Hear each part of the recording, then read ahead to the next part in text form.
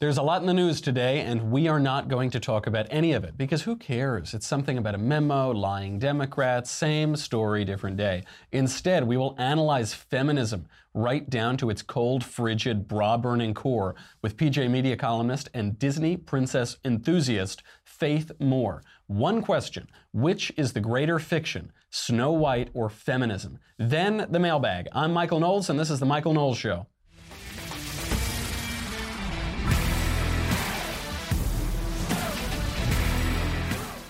I am so excited to get to this today. We dug deep into the Daily Wire archives. We found some incredible historical footage of what women were like before feminism and then also obviously what women are like after feminism. We have to talk about all of it. We have a wonderful thinker and writer on the show today. Before we get to any of that though, we have to talk about shaving.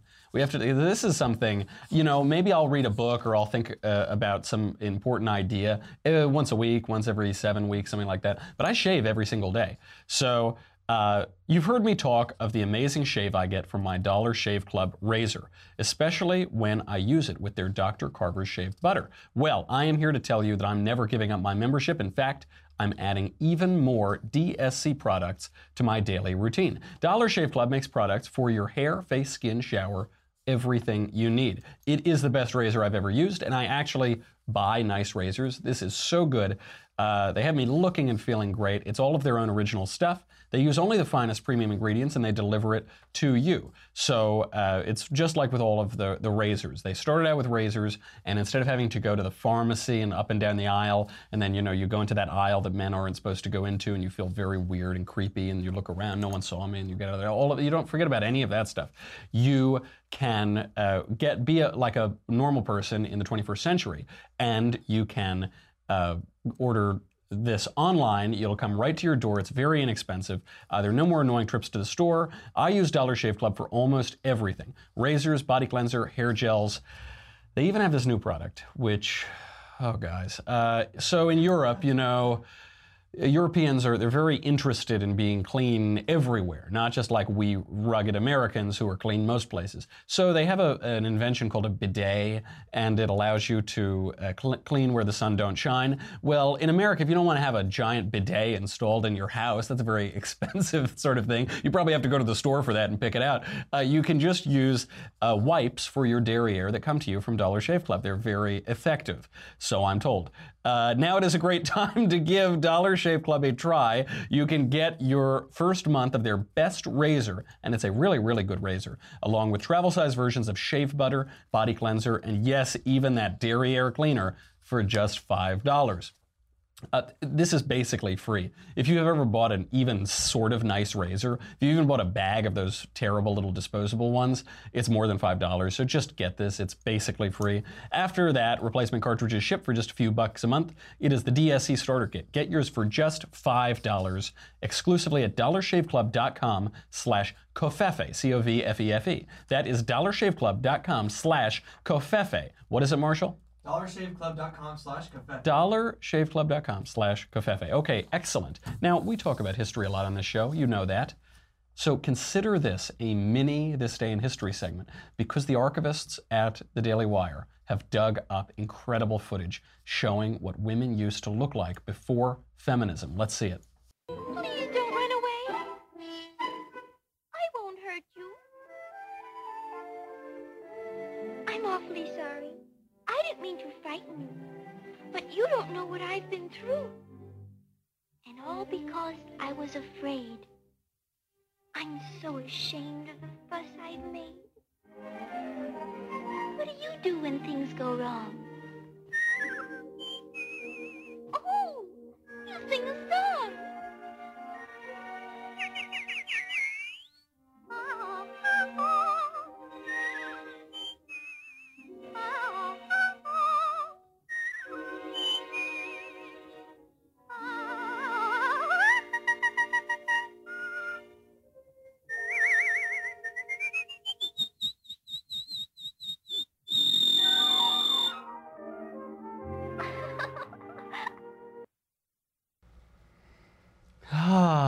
Chirp, chirp, chirp. That was so nice. That was like watching a cartoon Sweet Little Elisa. Sweet little Lisa is very fair-skinned. It was just like, it was so beautiful.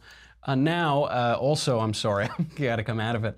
Now, let's take a look at what feminism has turned women into. That is not what a fetus looks like, okay? It's a clump of cells at 12 weeks. It does not look like that. It's a clump of cells. No hands are shown for that time. You're just a white, privileged, racist male that doesn't stand for women's rights.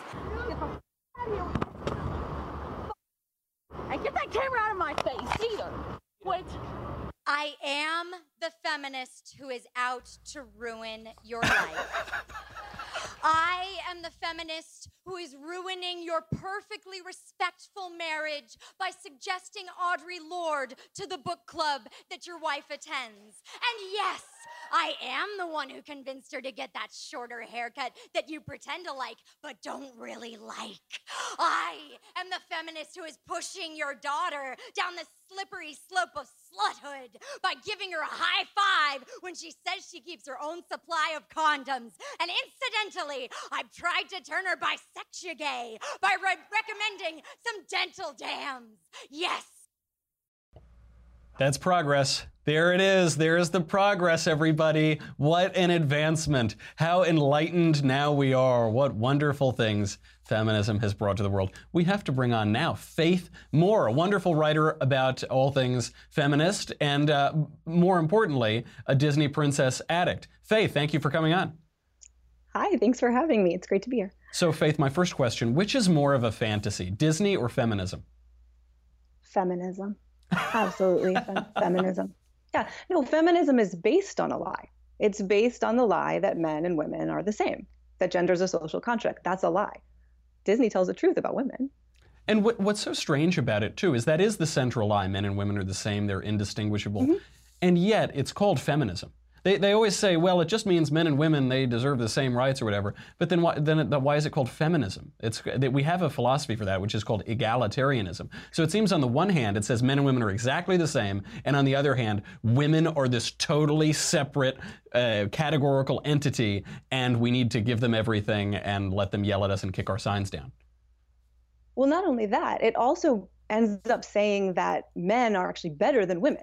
Because if you say that gender is a social construct and men and women are exactly the same, but everything that is feminine is because of the oppression of men, so women have to act more like men, that means men are better than women. Everything within the category of woman is lesser and worse and terrible, right. But and it's funny because given the premise, if men and women really are no different, then there are no women. Right? Then there isn't a categorical distinction between men and women. Right. It's just men and men with long hair who look nicer. Now, Faith, you love Disney princesses. You have a pretty big Facebook page about this. You write about this frequently. Why do you love them? So I love Disney princesses. Well, all girls love Disney princesses. I mean, little girls love Disney princesses. That's the most controversial statement that has ever been uttered on my program. Yeah, I'm here to just really shake things up with my Disney princess conversation. No, I mean, it doesn't matter how much feminists try to convince us that little girls don't love princesses. They do. They love princesses. And the thing about Disney princesses is that they're actually they're great role models for modern girls because they're brave and passionate and outspoken and they have goals and they follow their dreams and all these things, but they do it without compromising their femininity, their kindness, their nurturing nature. They want love, they want to start a family, all of these things. But somewhere along the line, feminists got a hold of the narrative about Disney princesses, and they did to the princesses what they do to women, which is that because they act like women, they've decided that they're just these victim damsels in distress, husband hunters, and we believe them. So the general public sort of believes them. So anyone who tells you that they love Disney princesses apologizes first. They say like, I know, they're really whatever. I'm sorry, it's so not modern. I'm sorry, but I just really love them. You know, and moms, like, they ban them from their houses and they're not allowed to, like, their daughters aren't allowed to watch them and these things. But really, I think in our current culture and our current situation about gender, these are some really great stories for little girls to be looking at to figure out how to become women. And you make the point on damsels in distress. That's how a lot of people think of them. That's how they're portrayed, that they're just waiting for the man to come around. But you say they're not damsels in distress, just like women before feminism weren't just helpless damsels in distress. What do these people get wrong?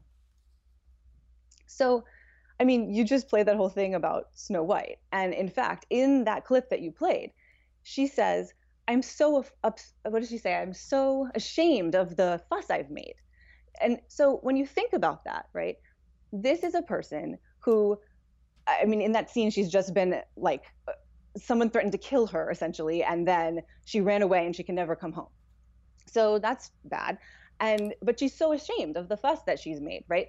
And the next thing that she does is she goes to a house, finds that it would be a really good place to hide out, and decides to make a deal with the people who live there. She's going to cook and clean for them because she knows how to do that, and they'll let her stay. So, I mean, if feminists want her to be a freeloader and just get the men in the house to take care of her, then that would be fine, I guess. But really what she does is she actually shows up with a plan.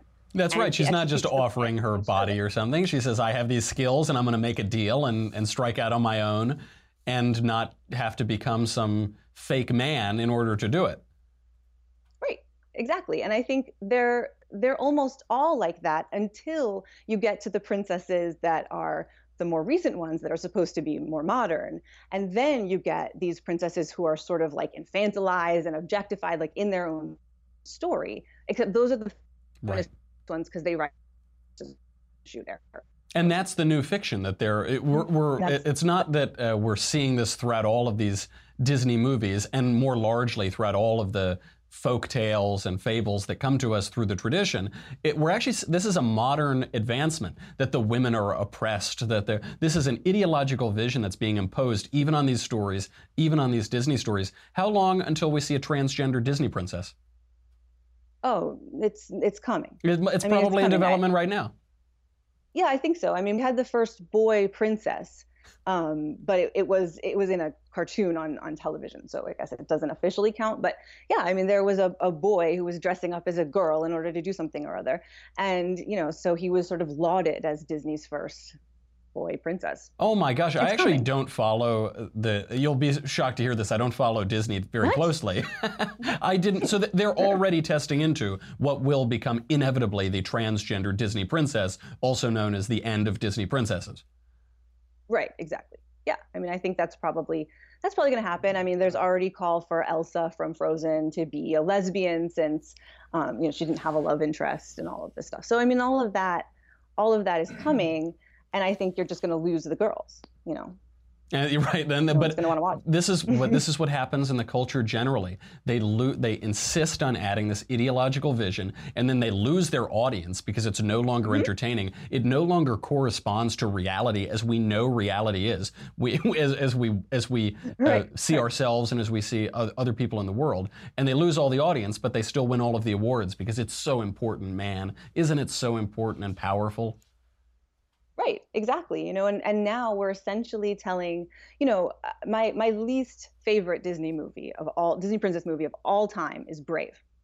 And Brave is a story about not growing up because they can't have her find a husband. They can't have her, have her life.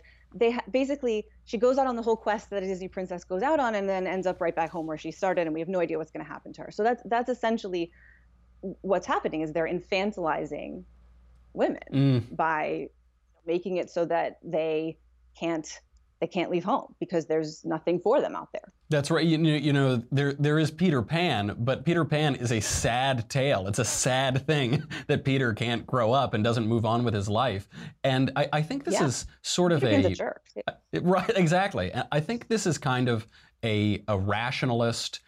This is what happens with ideology, is ideology forgets that we live in time and we live in space. And so they say, this is it, this is the frozen moment. But I don't know. I really liked college. College was a lot of fun. I don't wish that I were still in college because that's in the past. Oh, God. I like other, it was fun to be a child, but I don't wish that I were still a child. And they lose that. And conservatives, I like to think, look at reality as it is, and they understand that we live in time, we live in a space, and you can't stay in Neverland forever. Lefties tell us, they tell us all the time, that gender is a social construct. But I'm looking at you, Faith. You look very much like a lady. You seem objectively prettier than I am. Your voice is higher pitched than mine is. Is there evidence that gender is a social construct? No. In fact, I think there's evidence that it is not a social construct, that it is inherent in men to be men and in women to be women. And there are studies that sort of, the most recent one I saw was about sort of toy preference, and they weeded out all of these things, like, whether the mom and dad were there and all of this stuff. And it was like the girls pick the girl toys, the boy. I mean, no, it's ridiculous. I think that when you try to prove that gender is a social construct, you end up just sort of talking yourself in circles. And when the feminists do it, they end up talking themselves into victimhood, essentially. Well, of course, ironically, something that's supposed to empower them ends up making them like little children. And I love that you brought up the scientific studies, because I've seen these too. Studies that show that regardless of socialization, regardless of the awful patriarchal culture, boys want to play with boy toys and girls want to play with girl toys. And then in fake studies, in like gender studies, one of my hobbies a few years ago, a buddy of mine and I did this on Tumblr. We created a blog called Gender Studies Department. That was all it was. I think it's still up there, Gender Studies Department -blog.tumblr.com. And we would just post quotes from actual peer-reviewed published gender studies papers that absolutely meant nothing. They were just random words. So one quote says, and this might be the most rational quote of all of them. It says, "At the root of ecofeminism is the understanding that the many systems of oppression are mutually reinforcing, building on the socialist feminist insight that racism, classism, and sexism are interconnected. Eco-feminists, whatever that is, recognized additional similarities between those forms of human oppression and the oppressive structures of speciesism and naturism and ism and ism. I notice all of these other lefty ideas, socialism, environmentalism, they keep creeping into discussions about feminism. Can there be a conservative feminism? I sometimes hear some of my conservative or my conservative-ish female friends say things like, a woman with a gun, that's real feminism, or a woman CEO raising children and going to work every day, that's feminism, or whatever they say. Is there a conservative feminism, or are isms and ideologies like feminism just incompatible with conservative thought? Well, I think that at the heart of feminism, or I guess at the beginning of feminism, I think it began with a notion that we can all agree with, which is that men and women are equally valuable to society, that you need men and women, and that, women should be allowed to do the same kinds of things as men if they want to do them. So I think that if that were still true about feminism, then maybe we could get behind it more than we can now. But that isn't actually what the feminists now are saying. They're not saying that men and women are equally valuable to society. They're saying that they're the same, and that certain traits, be they male or female, are positive or negative. I mean, the thing is, men have inherently male traits and women have inherently female traits, and there's no moral judgment about that. It just is. Mm-hmm. So when you start to put moral judgment on the inherent traits, that's when you get lost. And I think that feminism has gotten lost. So I don't know what the word would be for someone who thinks rationally, but a Christian is the word. Christian, I think is. Christian, I guess there are some other versions too. Rational people. I don't know. That's absolutely right. There's the complementarity of the sexes poses equal value in Christianity and Judaism. Eve is plucked out of Adam's rib, not out of his head. She's not higher than Adam, not out of his foot. She's not lower than Adam, right out of his rib. In the beginning, God created man, both male and female. He created them. They have equal dignity, but they're clearly not the same. I hope they're not the same. The blogger, speaking of the complementarity of the sexes, we're going to get a little saucy here. The blogger Samara over at Scary Mommy wrote a piece called "Sometimes I Want to Be Held by a Man Naked Without Having Sex. Is That Okay?" The The answer is no, by the way. She says that women need intimacy in their lives, and therefore they should be able to expect it from randos that they hook up with. What is wrong with that? Can't women have it all? No, actually, women can't have it all, even when they say, when they're referring to the other thing, which is like working and raising kids, they can't have it all in that area either. But no, that is a ridiculous request because, and the reason it's a ridiculous request is because you don't actually know that person, and therefore you can't have intimacy with him. Right? You Like, can have an intimacy is intimate something that act, but you can't have yeah, intimacy. you can get intimate, as in like get it on, as in like, you know, whatever you want to call that. But you can't have intimacy with that person because you just met them like an hour ago. And, you know, now you're upstairs in their apartment naked. And I think, you know, like if you get naked in front of someone that you just met, I think you're basically sending the message that you would like to have sex. You're not really sending the message that you'd like to just kind of lie there. And I don't even. That's know always the message what, I'm trying to send. I don't know if people are misinterpreting what that's the right. message, you know. One time I went on a date with Aziz Ansari, and he and I just had, well, I'll save it for another time, but we just had very different views of what was happening, you know. Well, if you'd like to tell me, I can publish it and I'll keep your name anonymous. Good, keep it anonymous. I hope that not a lot of people watch the show, so I don't think it'll really get out. You know, yes, that is so right. There is, because you wrote beautifully on this topic about how women do long for these things in a way that men don't. I don't want to tell any tales out of school here, folks, but it turns out that men are more comfortable with casual sex and desire it more than women do, broadly speaking. Now, you think that Me Too, speaking of, is awful. Me Too. Some center-right writers have jumped on board, though. They say, yes, these awful men, they've harassed Me Too. What is wrong with this slacktivist hashtag du jour? Yeah, Me Too has sort of devolved into this.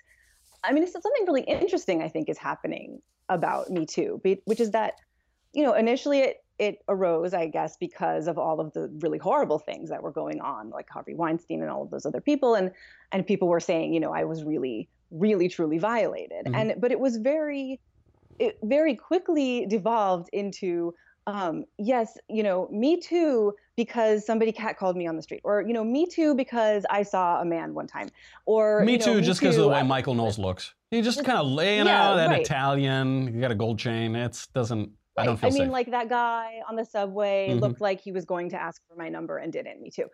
So, you know, it's kind of that really delegitimizes the victims of actual sexual crimes, right? Like lumping all of those things together is really a terrible thing to do to people that have actually experienced something horrific. But especially these days, there's great currency in victimhood.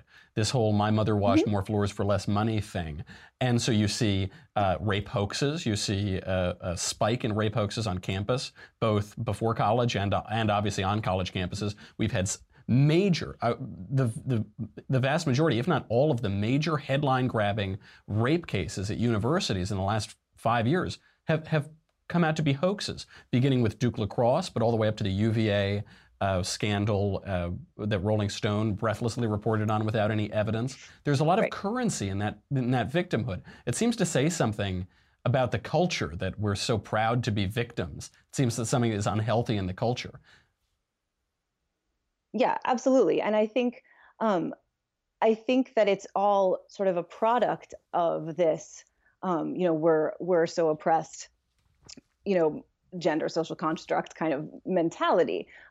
Because if women are supposed to behave like men when it comes to sex, and they're supposed to want to have the kinds of meaningless sex and, you know, like swipe in whatever direction on Tinder they're supposed to be swiping, you know, then it's always the fault of the man if they feel violated or they feel uncomfortable in some way because that wasn't actually what they wanted to do. What they wanted to do was meet a nice guy and fall in love and, you know, get married and have children. So, you know, then, but it allows you to maintain the lie by saying that you're the victim. You were victimized. Something went wrong. This isn't normally how this progresses. This regret is so This is out of character. This is how I'm supposed to behave. I'm supposed to want this. But, you know, so you did something wrong and I'm the victim. And now we can maintain the lie. Right. That's absolutely right. You are happily married, so you haven't fallen victim to this awful trap. You're a stay-at-home mother, and you're married in the old-fashioned way. You're married in the very old school way, where you find another person and then join with them together. But that's because you're not hip enough for sologamy. You've heard of sologamy. In 2006, Alexandra Gill married herself. She had a ceremony for herself. An Italian woman last year, Laura Maisi, invited 70 guests to a farmhouse in Vimercate to marry herself. A 38-year-old British woman named Sophie Tanner in 2015 married herself after her father gave her away. She actually cheated on herself. And she cheated on herself, yeah. And that was after her father had given her away to herself. So sad.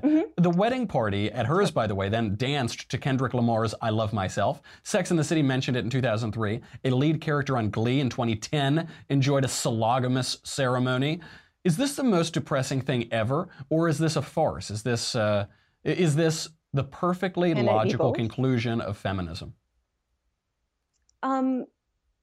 Yeah, I mean, it's all of the above. Both really depressing and a farce, I think. I mean, they certainly don't think it's a farce. They believe everything that they're saying. But yeah, I mean, I don't even know what that means to marry yourself. I mean, aren't you already married to yourself? I mean, like, can you separate from yourself? Because if you can't separate from yourself, then you can't marry yourself either. I don't think you can even procreate with yourself. Try as I have. I don't think it's possible. It seems like it's slapping lipstick on a pig, to use a phrase, because these people are alone, and it's sad that they're alone, and it would be nice probably if they found somebody, and probably they could find somebody. But rather than say, gosh, I'm alone, and maybe I should change that or I should do something to change that, instead what they do is they say, it's good to feel alone. Yeah, I don't feel terrible. I feel great about it. And it's really sad. A kind of related question, I guess, as we're talking about these traditionalism versus modernism. Should women stay home to raise their children? Did you make the right decision? I definitely made the right decision for me. I mean, there is nothing I could imagine doing other than this. And I think that more women probably should do it than do now. But I hesitate to say every woman should do something, because then I start to sound like the feminist. So I think what I definitely think is that this thing, you can have it all, you can work and you can have your kid. That's not true, right? If you go to work, then you're making a decision to parent less and to work less. Right? You have to, there has to be a give and take everywhere. So it's a decision that you're making, but you have to know that that's the decision that you're making. That's right. Not, hooray, I'm going to be, a stay-at-home mom at the same time as being at the office all day long. All decisions close off other opportunities. To make one decision is to say no to many other ones. Speaking of decision-making, Chesterton said that heresy isn't the promotion of vice over virtue, it's the promotion of one virtue to the exclusion of all of the others. That today seems to be consent. Most bars and nightclubs now employ a notary public so that they can stamp your physical contact consent forms in every single drunken encounter after, I think, light hand stuff. I think that's the point at which you have to go to the notary, he will stamp it, then you can walk out together. I haven't read the statutes in a while. Why has our culture elevated consent to be more important than anything else? Because we've elevated sex to be more important than anything else. So when you know well the person that you are about to engage in sexual activity with, it's ridiculous to assume that you should have written consent, because that's a person who knows you, that you know them. If something is happening that one of you doesn't like, you can just say so. I mean, that's fine. I mean, you probably should have written consent if you decide to have sex with someone you just met at a bar. I mean, who knows who this person is and what they're into? I mean, you don't know. It could be Marshall, for goodness sakes. You don't know who you're going to meet. You've only talked to the person for an hour. Don't know. Exactly. I hear a little voice. Yeah. So I mean, I think that's the problem, right? We've said that the sex is more important than the connection or the intimacy or, love. And so then we don't actually know what we're getting. It's ironic too. What's ironic in the sense that sex is, we're told that sex is meaningless, it's casual, you can do it whenever you want, it's just like shaking a hand. But also it's the most important thing ever. So if it's just casual, if sex is it doesn't carry any moral weight, then sexual assault is no worse than slapping somebody in the face, right? Because the sexual part doesn't make it any worse or more grave or more serious. But of course we know that isn't true. And on this, as we're going back in time, we go to Chesterton, we can go back to Burke. Burke wrote about the age of ideology, post-revolution France, proto-feminism. He said, he's so prescient in every way. He wrote, "Now all is to be changed. All the pleasing illusions which made power gentle and obedience liberal, which harmonized the different shades of life, and which by a bland assimilation incorporated into politics the sentiments which beautify and soften private society, are to be dissolved by this new conquering empire of light and reason. All the decent drapery of life is to be rudely torn off, all the superadded ideas furnished from a wardrobe of a moral imagination which the heart owns and the understanding ratifies as necessary to cover the defects of our naked, shivering nature, and to raise it to dignity in our own estimation, are to be exploded as a ridiculous, absurd, and antiquated fashion.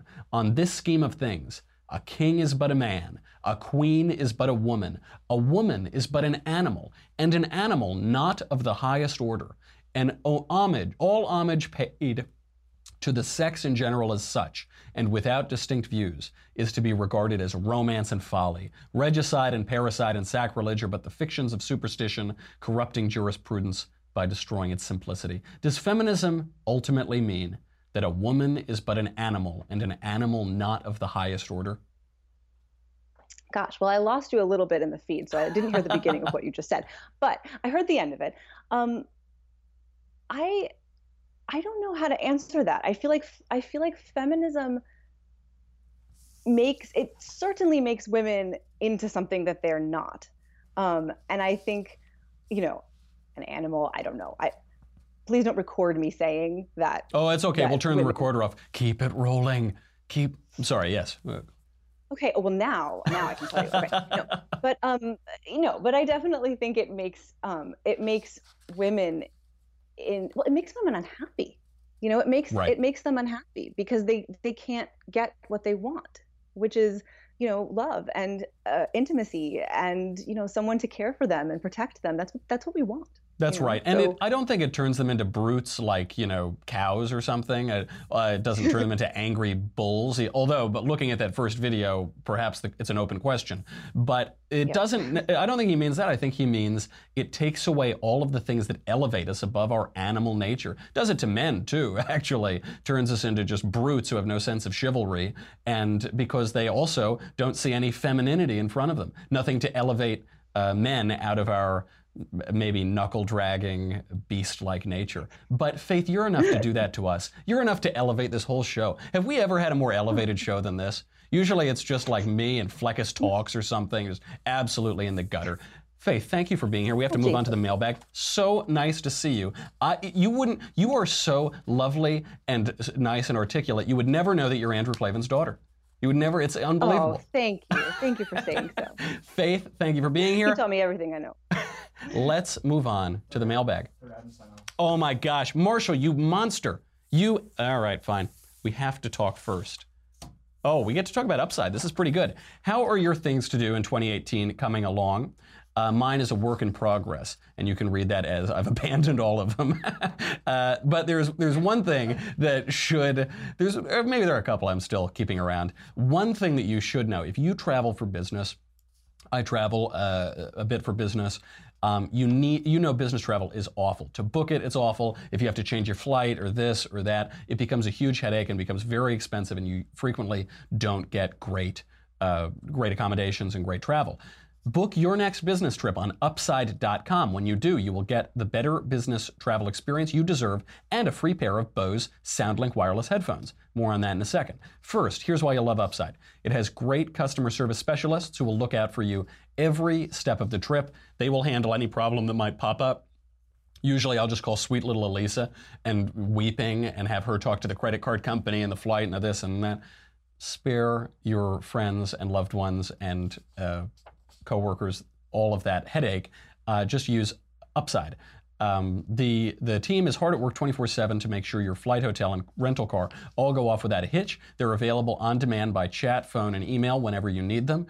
Only Upside monitors your business trip around the clock, proactively keeping you posted on everything from the weather in the city you're going to changing your flight home, so you can just adjust your meeting schedule. I kid you not, one time I was in the UK and my airline just decided that my return ticket wasn't valid anymore, and they didn't tell me about this. I didn't hear about this until 15 hours before my flight back across the world direct to Los Angeles, and that was a very frustrating and expensive experience. So don't let that happen to you. Plus, Upside has great prices for flights, hotels, and rental cars. Now, to get your free pair of Bose SoundLink wireless headphones, just book your first business trip with Upside by going to upside.com/covfefe, C-O-V-F-E-F-E. That is upside.com/covfefe to claim your Bose SoundLink wireless headphones. Upside.com. You deserve a better business trip.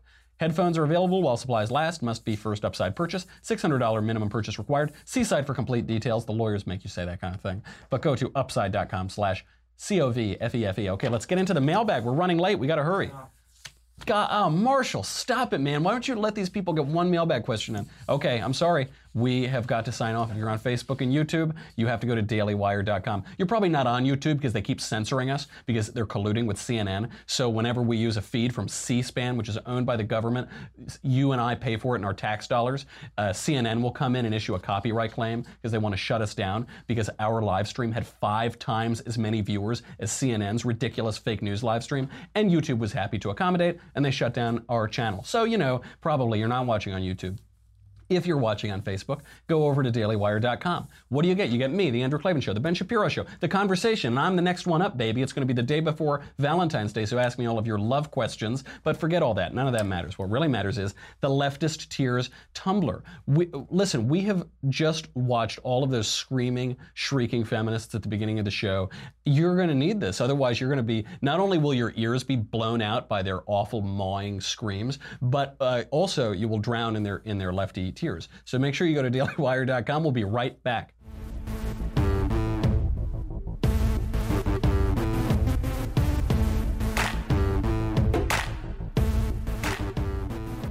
Let's get right into it. First question from Ashton. Hey, Michael, I have 2 questions, though each are of the same life-altering value. First, what is your favorite scotch? Do you prefer a more peaty scotch like Lagavulin 16 or a sweeter scotch like Macallan 12? The answer is yes. The answer is yes to that question. Second, do you enjoy smoking a pipe as you do cigars? I often find that pipe smoking allows you to taste the tobacco a bit more clearly than cigar smoking. Keep living the cultured life. I much prefer cigars. I have 9 pipes. I have some wonderful vintage pipes, these Dunhills from the 60s. I have a nice Dunhill Meerschaum pipe that I'll occasionally smoke. But one, it's very frustrating. You got to tamp it and pack it and all that stuff. You can get very high quality tobacco, but the tobacco isn't of the same quality because it's not long leaf filler as cigars are. It's much less expensive, so I like that part of it. But I do prefer cigars. Cigars, you just clip it, you light it up, you smoke it. I also once read that the 3 kinds of smoking tobacco correspond to the tripartite soul. So the cigarettes are the pathos, the appetite, because they're kind of addictive and you just want to feed an urge. And the cigars are the ethos, the spirited part, and they go outwards and they're big, and you think Winston Churchill, things like that. And then the pipe is the logos, the logical part. It's both the stem and the bowl, male and female, and it's the philosopher sitting and contemplating by himself. So I'm more into the spirited part. Give me the cigars and the ethos. Good question. From Nathan. Michael, can you answer this question correctly? Nathan. Buffalo, buffalo. Buffalo, buffalo, buffalo. Buffalo, buffalo, buffalo. I hope that helps. From James. Dear Michael, what is your view on churches giving to political candidates? It's the same view I have of personally giving to political candidates, which is I don't. Put not your trust in princes. Where your treasure is, there will your heart be also. We wrestle not against flesh and blood, but against principalities, against powers, against the rulers of the darkness of this world, against spiritual wickedness in high places. So I don't think the churches should be donating to it. I think churches have better things to do with their money. That said, we should certainly repeal the Johnson Amendment, which since 1954 has prevented churches from endorsing or opposing political candidates, theoretically, because it's actually only stopped Christian churches and Jews and Muslims from endorsing candidates. And even that's not quite true. It really only stops conservative religious groups from endorsing candidates. In 2016, fully 28% of respondents to to a Pew Research poll of people who attended black Protestant churches heard their pastor support Hillary Clinton. Over a quarter. Absolutely no consequences whatsoever. Just 9% of people who attended religious services generally heard clergy speak about a particular political candidate, but well over a quarter of black Protestant churches were preaching the anti-gospel of Hillary, and that had no effect. The reason that they can't do it is because of their tax-exempt status. So the government says you don't have to pay taxes on your donations, which of course they shouldn't pay taxes on their donations, period. But they said you don't have to do that, but you can't talk about politics. You know, this really just affects the conservative churches. One time I accidentally attended what's called an independent Catholic church. I think they're like not in communion with the Vatican. They're very right-wing, more than the Society of St. Pius X, and they're probably, I think it was excommunicated. But anyway, I just went there because they did a Latin Mass and I wasn't aware. And because they're not tax exempt, I heard the guy at the podium, he said, in the homily, the quasi-priest, I guess, he said, you know, okay, the dance will be on Thursday and the picnic will be on Wednesday. And don't forget that Tuesday is your last chance to stop the Abomination administration on their path of utter destruction. And I really want my church to be able to get down to brass tacks like that and tell us to stop voting for people who want to make nuns pay for abortions and who want to kill more babies and want to raise my taxes, all of which are terrible. I won't rank them right now on the show. So, you know, left-wing churches get to endorse candidates, but forget about that. The true church of the left, which is Hollywood and the mainstream media, they constantly shill for Democrats. So the only people stripped of our First Amendment rights are religious conservatives. It's time to do away with the Johnson Amendment. I hope Trump does it pronto. President Trump has been excellent on these issues, so he very well might. It's a totally unfair and un-American advantage to the left, and it has significantly hastened the decline in our culture. Next question from Patrick. Dear Knowles et al., after watching your This Day in History on King George III and remarking on his character and general light-handedness on the colonies, I had to wonder, how justified was the American Revolution? If the levied taxes were to pay for a war defending Britain's colonies and the king was generally a good guy, was the U.S. right to break away? Why or why not? Thanks and love the show. Patrick. I do have certain Tory sensibilities, but no, it was perfectly justified. It was quite justified because unlike the French Revolution, it was a conservative revolution in America. George III was a decent guy. He was generally more lenient than his government on the colonies, but he would not assent to representation in Parliament. I'm slightly biased here because two of my forebears fought in the Revolution. One of them died, John and Simon Knowles. John died at Bunker Hill. Simon also fought at Bunker Hill. He was young to enlist, though. He was 16 or even younger, and he was with Washington at Valley Forge and White Plains. So I take some family pride in that and wouldn't want to make them frown from heaven. I think it was totally justified because you have highly educated Englishmen in America with an ever-separating culture, half a world away, being taxed without representation. Or very much respect from their imperial government. It's not that the taxes were unfair, it's that they didn't have a voice in Parliament, and George wasn't going to give it to them. These colonists were not backwater primitives who had no sense of self-government. They weren't colonials who didn't understand republics or democracy or Christianity or the culture that gave birth to self-government. They were Englishmen of equal political resources and tradition with their quasi-countrymen across the pond. Had George assented to representation in Parliament, the revolution likely would not have come. But he didn't, and so it came. Luckily, it was a conservative revolution. If it preserved tradition rather than, like the French, tearing apart all of the foundations of society, banning Christianity, cults of reason, killing priests, beheadings, regicide.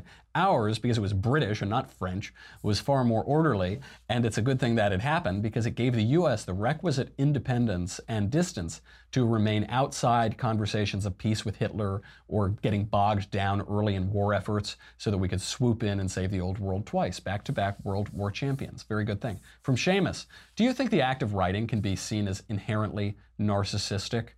Not the way I do it. Definitely not the way I do it. It depends on what you're writing about. If you're writing an empty celebrity tell-all memoir, yeah, maybe it's narcissistic. But if you're writing about something that matters, certainly not. But beyond narcissism, maybe what you're getting at too is that there's a certain arrogance to writing or confidence in stating your opinion and holding opinion, in telling others what to think about the world. As former president of Yale, Rich Levin, a lefty, But Richard Levin was a lefty, but he's right about a lot of things. He observed in a speech one time that the truth is arrogant. The truth is arrogant. So we have this new culture would say, that's your opinion, man. Don't yuck my yum. Don't tell me what to think. That's so how arrogant of you. The truth is arrogant. The truth is, it's arrogant to say that 2 + 2 is 4 because you're saying that 2 + 2 isn't 3. And if someone says that 2 + 2 is 3, then you're saying that they're wrong and that they are less learned or less thoughtful or less intelligent. The truth is arrogant. That's okay. It's all right as long as it's the truth. The truth above all things. From Marley. Michael, on your program, you have reiterated the importance of majoring in an academically solid field like history or literature rather than social science. I'm a music history major, and throughout my studies, the history, especially of early music, is highly politicized whenever the origin is in any way based in Christian theology or is a resultant from a church musician discovering a new notation technique. There's a near gut reaction to turn every early musical innovation or work into some analogy for extramarital erotica or some anti-religious propaganda. How did you combat the politicization of studying something like history that should be factual and concrete, but has become more subjective over time? Thanks, Morley. Very luckily, the one thing Yale does very well is the history department, actually. And that doesn't mean they don't have insane history teachers there that teach nonsense, but there's a lot of freedom. So they teach everything. And so you'll get Donald Kagan or you'll get John Gaddis or Charles Hill, or you'll get good teachers there in the field of history who can learn you something. And then you can avoid the classes that are bad. This does happen a lot with history. History can become highly politicized. What you have to do is analyze the historical techniques and make sure that you're not learning history through some historicist, ridiculous lens. And you have to look for the good professors. Always study the professors. Who cares what the course subject is? All that matters when you're studying an undergraduate is the professor. It's probably true of graduate school as well. You will learn, even if it's teaching something that you're not necessarily the most interested in, go to the good professor who views the world in a normal and rational and thoughtful way. You will learn much, much more from that person, even if it's not in your precise interest. From Lisa. Hi, my name is Lisa. I know, I just said that. I'm a new subscriber, thank you. And would like to know what your Kingdom series is that you mentioned at the end of an episode. You're absolutely fabulous, thank you. And my grandparents came from Italy and Spain, and I loved how you knew the Italian word for cuckold and what it means. Cornuto, cornuto. Yeah, I heard that one a lot. So that's Another Kingdom, a shameless plug. Another Kingdom is the podcast that Andrew Klavan wrote that I performed. It's now all out, so you can binge it. Just search for Andrew Klavan's Another Kingdom wherever fine narrative podcasts are sold. And it's 13 episodes, pretty long, but the first season is out there, so go check it out. It's a lot of fun, and people are binging it. And please leave a 5-star review. It helps us to pitch it to Hollywood and poke an eye in them when they want to blacklist conservatives. From Michael, Mr. Knowles, I am hoping you can rebut a few liberal points I've heard this week concerning the economy. Word is that members on the left should not shy away from debating the so-called booming economy, as it may not be as great as the right makes it out to be. Their proof is the assertion of points that the stock market grew faster under Obama's first year, wages haven't grown much, and growth was higher in the 3 years preceding Trump. Also, the bonuses being given out are from tax cuts, and they're being undercut by large swaths of employees being laid off. Interesting to hear your thoughts. Thanks. It's not that our friends on the left are wrong. They just know so much that isn't so. To begin, yes, Barack Obama came out of the worst recession since the Great Depression, as he was so fond of telling us, and he had a terrible recovery. It was a recovery that never really happened, but nevertheless, it had to go somewhere. So yes, the economy did grow under Barack Obama. It couldn't really have fallen any further than it did. Certain aspects of the economy we can attribute to Donald Trump. We were told by all of the lefty predictors that the market would tank and never recover. That's what Paul Krugman said if Trump were elected. Not true. It did tank a little bit, and then it shot right back up. We were told that we would never hit 3% economic growth. We've blown past that, something that Barack Obama never could do. Donald Trump did it in his first year. Consumer confidence is high. The IMF, the International Monetary Fund, no fan of Donald Trump, said tax cuts, tax reform will help the global economy. As for the massive layoffs, that's just total nonsense. The plural of anecdote is not data. So if some company lays people off, okay. But as a matter of the U.S. economy, the number of people who applied for unemployment benefits in January fell by 1,000 to 230,000, which keeps initial U.S. jobless claims near a 45-year low, a half-century low in unemployment. Economists polled by MarketWatch had a forecast of 240,000 in the 7 days before. We beat it. This is the tightest jobs market in decades. This is the best time for jobs in decades. It's finally causing wages to rise, which they haven't done in 8.5 years. What happened for the last 8.5 years? I wonder what does that 8.5-year period correspond with? That I don't know. It comes out of my head. Wages for private sector employees have risen 2.8% in the last year, the biggest year-over-year gain since 2008. What happened in 2008? I can't think what. That's so strange. Unemployment is at a 17-year low.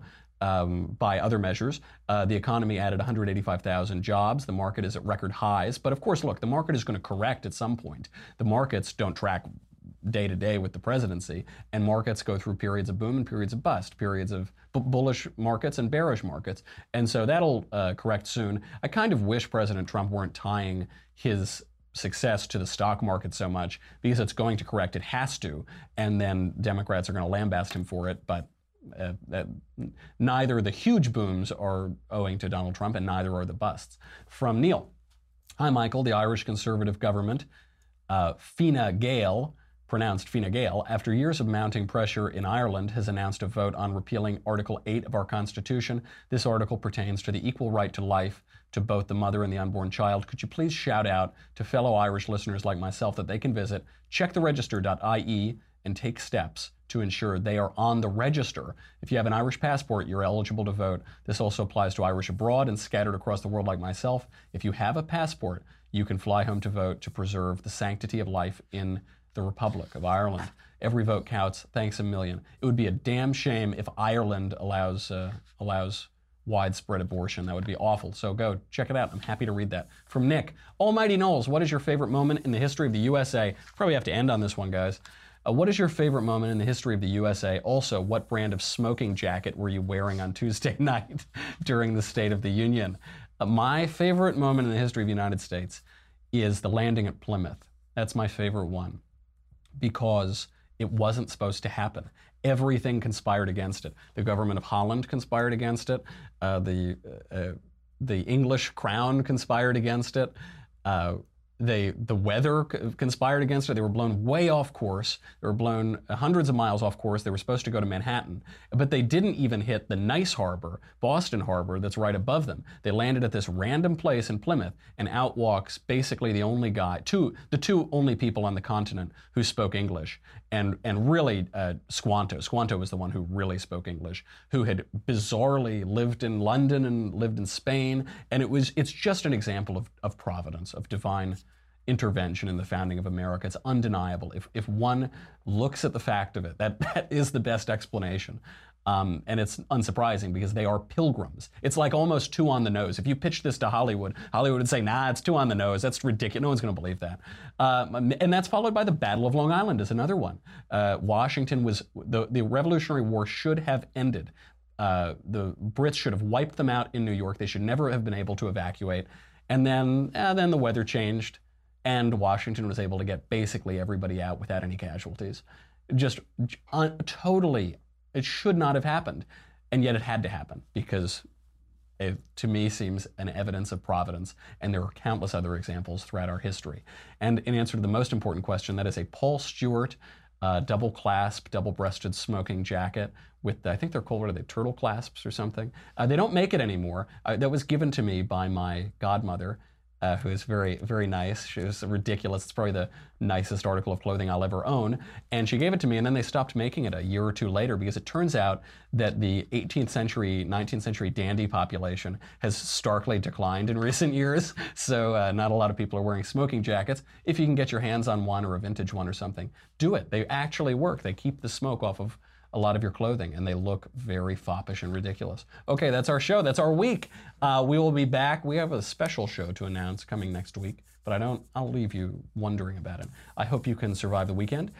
Check out Another Kingdom if you want to binge that over the weekend too. And then I will see you on Monday. I'm Michael Knowles. This is The Michael Knowles Show.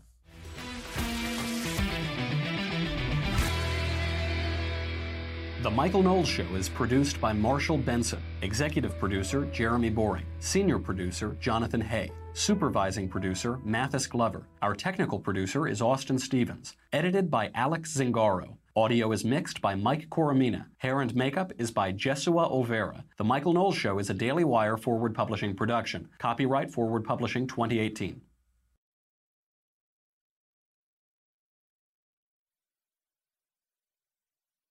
Right now, go to preborn.com/Knowles. Last year, because of you, Preborn's network of clinics saved over 58,000 babies. Thank you to all who made this possible.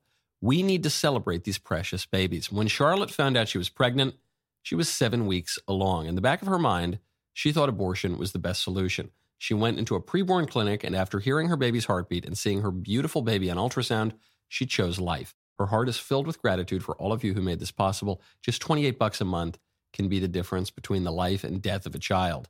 When a mother meets her baby on ultrasound and hears that heartbeat, it is a divine connection that doubles a baby's chance at life. Let's join together, help mothers choose life. To donate, dial pound 250, say keyword baby. That's keyword baby, or go to preborn.com/Knowles, Knowles. Preborn fundraises separately for all the administrative costs. So every dollar you give goes straight towards saving babies. Go to preborn.com/Knowles, Knowles, and donate right now.